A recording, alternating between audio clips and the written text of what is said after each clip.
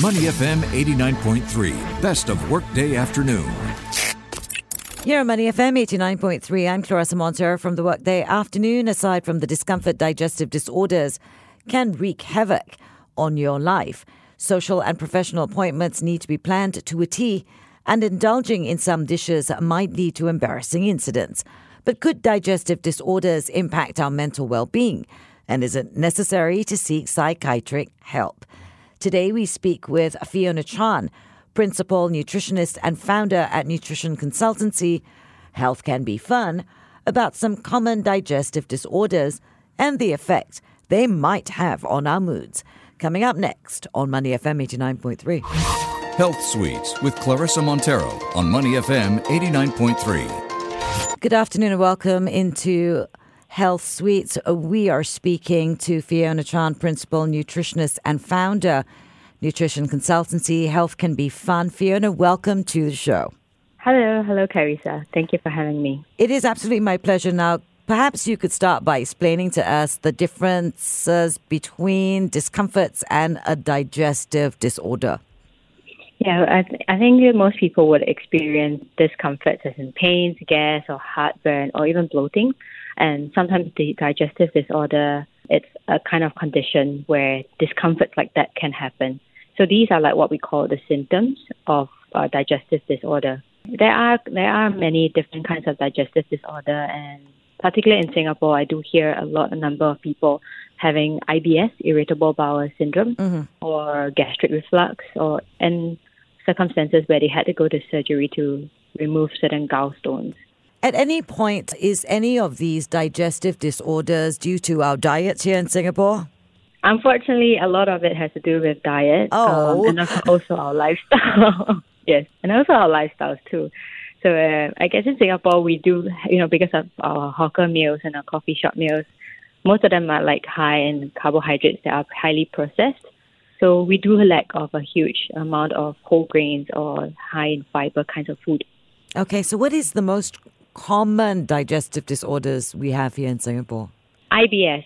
And sometimes we don't even know that we have IBS. So the whole condition itself have a wide range of different symptoms, like from either eating something in particular cause diarrhea, or can cause bloating or severe bloating, or even water retention, or some case where, inconsistence of constipation and diarrhea all in one day.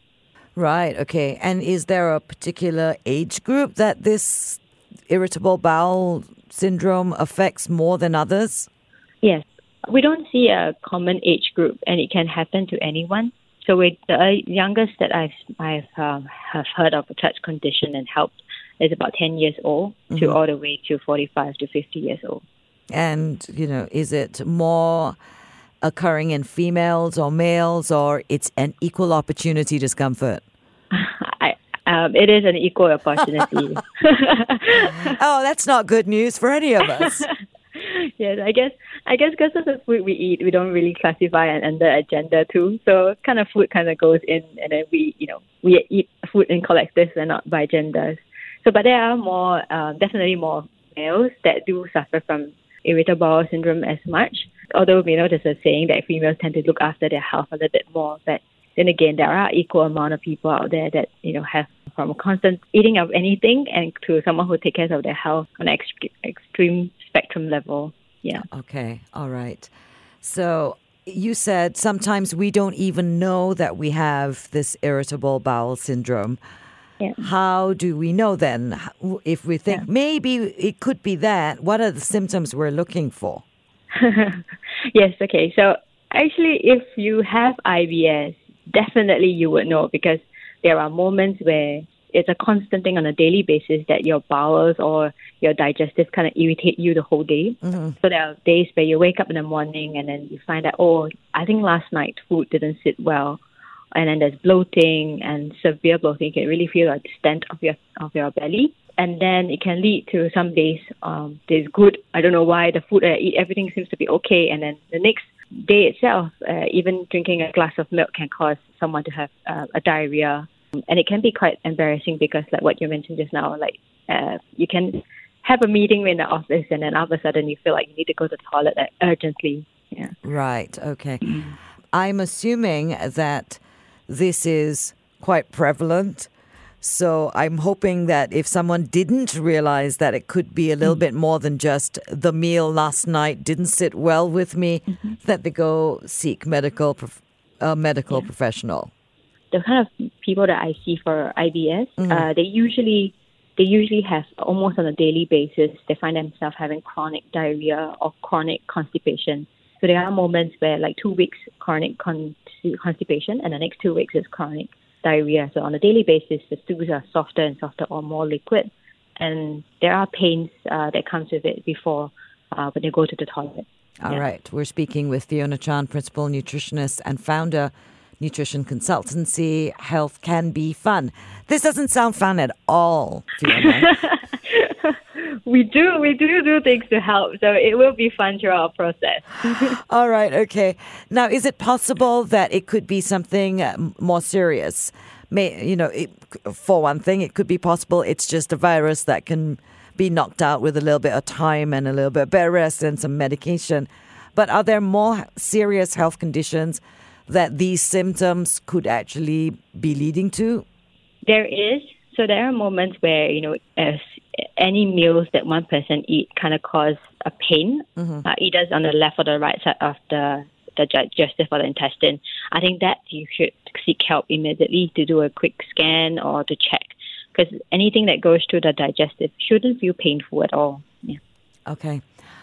I'm going to assume that patients who come and see you are hoping that you have the miracle cure to their discomfort. Do you? I would have been a millionaire right now if I had. One way to really start, if we want to start somewhere, I think what we can do for our digestive health is to include probiotics in our diet. So like live yogurt, that even for people who have IBS or people who have certain digestive disorder, or even just to get good gut health to prevent all this from happening, it's really to have probiotics in our diet. Yeah. Okay, talk to us about the links between digestive problems and our moods. I mean, I can imagine if you've got an uncomfortable bowel, that sort of thing happening, you're not going to be in a very good mood to begin with. But what kind of a link are we talking about between digestive problems and moods in general? So there is quite an interesting study that's happening right now, and there's a recent quite a few years that they have gone into deeper understanding about how depression, how it links to gut health, and how gut health links to psychiatry, like mental illnesses.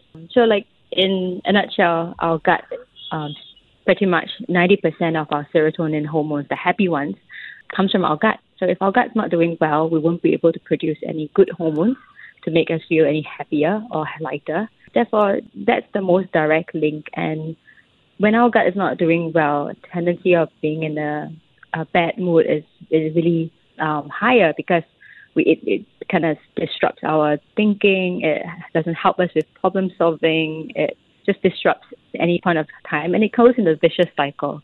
So I guess in the long run, we are saying that chronically, if our digestive is not being good to us, it will affect our actions. It will also affect our temperament. It will also affect how we feel in general.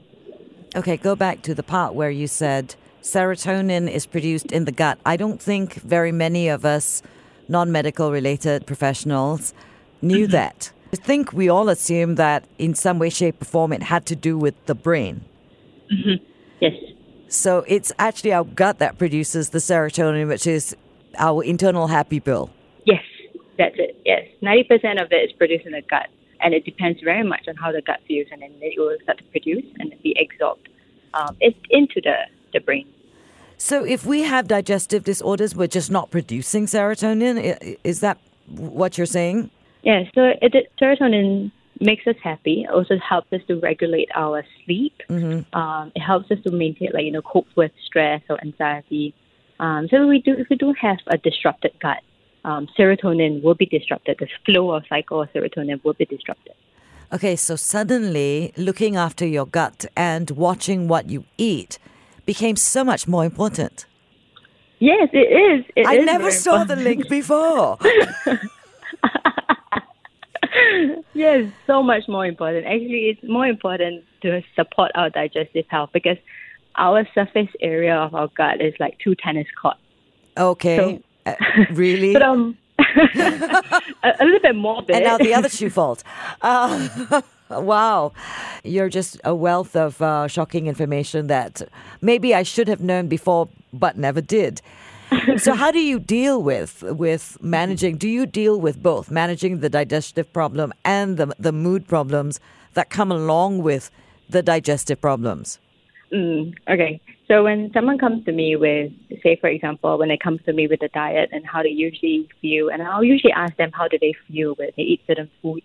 Mm-hmm. So if a person skips, for example, if a person skips carbohydrates totally and the whole food group kind of wiped out from their diet, it does affect how the sugar level is throughout the day. And having our sugar level dipped or raises pretty quickly does affect our mood, how irritable we are, the mood swings that we have. So when I look at a person who totally skips out carbohydrates, I'll ask, okay, why don't include small pockets of carbohydrates throughout the day so that you don't spike up your sugar level too high or too low. And then another patient that I usually see would come to me and tell me, oh, there is a number of food that I don't agree with.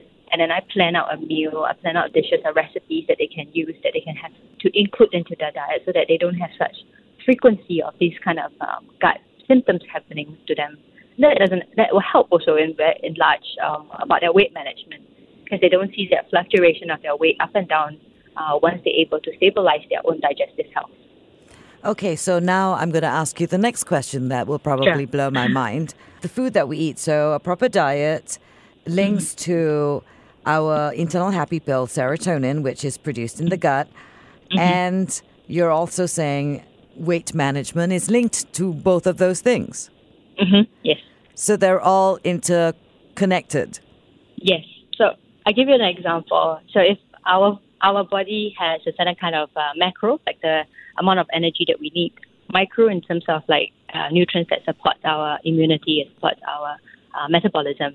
So if we are eating the food that our body requires, more than likely we don't have any more cravings. We don't have any weird requests for certain kinds of food. So our body gets what they need and it doesn't spike. It doesn't tell the brain, hey, look for food, I need more. So that way it helps with maintaining appetite, it helps with maintaining food choices. It also helps in maintaining weight in the long run. Okay, now before I let you go, what are the long-term or are there permanent solutions to common digestive disorders? You know, one shot, do a course of medication one time, change your diet forever, and you'll never have these problems again. Is that even possible? I wish. No. No. No. Our human body is so complex. Like even like between just you and me, we have so much different preferences and how are we brought up, what kind of food are we used to, and the background of our parents. Like, so there's so much microorganism that is within us. It's like our microorganism fingerprint. Mm-hmm. So each of us are very different in that way, and how what's the solution for one person is so different from another person too. Yeah. So the way forward is personal nutrition. Yeah. And does that personal nutrition and its needs and how you tweak with it change as the patient advances in age? Yes, definitely. At each life stage, we react differently. The nutrients that we need is also different. Yeah. So like, for example, calcium, we will need very much more in younger age and older. In between, it's more like maintenance. Then you need more. Then throughout the years, you need iron. But certain food items like protein, when we are older, we don't need so much calories anymore. We don't need so much energy to maintain our health. Mm-hmm. So we actually need more quality kind of food that supports the immune system, supports the absorption of our gut too. Okay, and next you're going to tell me char kway teow is not this high quality food. Well, char kway teow is actually okay. It's just how much portion do we actually eat from it, and do we cook them down ourselves, or if we added too much chili or too much cockles. And so if it's an appropriate portion, we can still enjoy them. Okay. Well, all right. That's good news. That's one piece of good news. Health can be fun. You can have char kway teow once in maybe 3 months or something, right? Yes. Yes. I mean, we can. I I believe that our hawker meals in Singapore, we can do something about it so that we can have them, enjoy them, but probably not on a daily basis. Yeah. All right. We've been speaking with Fiona Chan, Principal Nutritionist and Founder, Nutrition Consultancy. Health can be fun. I haven't heard much fun about this digestive disorders we were talking about, but it was very informative, and I never realized the link between digestive disorders and our moods before this. So thank you so much for the information, Fiona. Thank you, Clarissa. I'm Clarissa Montero for the Workday Afternoon. This is Money FM 89.3. To listen to more great interviews, download our podcasts at moneyfm893.sg or download the SPH radio app available on Google Play or the App Store.